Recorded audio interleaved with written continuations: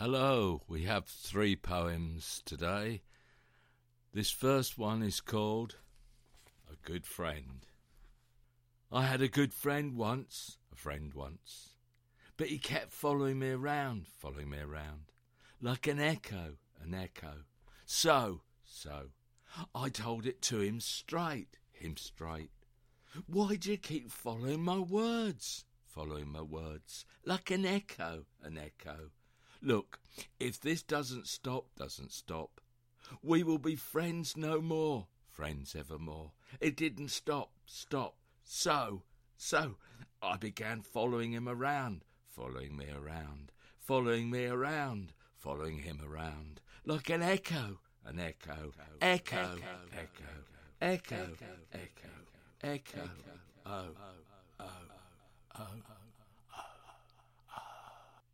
Here are 2 newish poems. I've been sort of following themes of getting older, losing one's senses, memory and dementia. This one's called On Brazen Street. We met in loud clothes by a shop which once sold paisley pattern ties near the Chinese apothecary on Brazen Street. There to buy wax candles for my ears and some cream for my eyes, you said loudly, "You look well." And then we treated ourselves to cake. You told me as it arrived, "Cake." Later, you lit my candle just before I fell asleep. Too soon I was on my feet, for my ear had caught fire.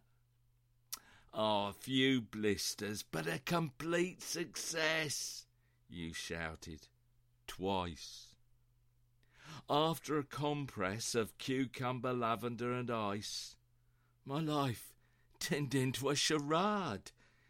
Through the Arctic in my ears and the garden over my eyes, I saw your semaphore impressions as you retold the story of my life to me, shouting, "With a parrot! A parrot!" And I felt foolish, with nowhere to go but happiness. This last poem is called Hiding Places.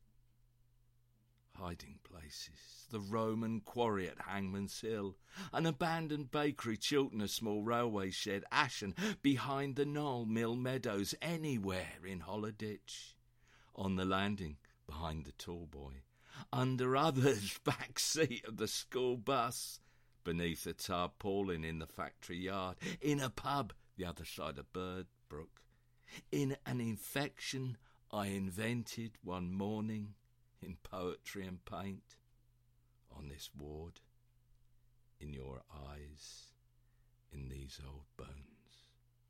And I was found on the back step with the beetroot sandwich, camouflaged with coal dust in the coal shed, throwing stubble bombs in Mr. Lee's field, applying Chinese burns to George's arm, in Dr. Reed's black lapboard waiting room, hitchhiking during a school civic society class, sick on Bourbon, on a bench in the cemetery, rolling fags from a father's tin, asleep under a tarpaulin in the factory yard, at the county court, swearing on a Bible, covered in poetry and paint, alone on this ward, in this failing frame, in your sparkling eyes.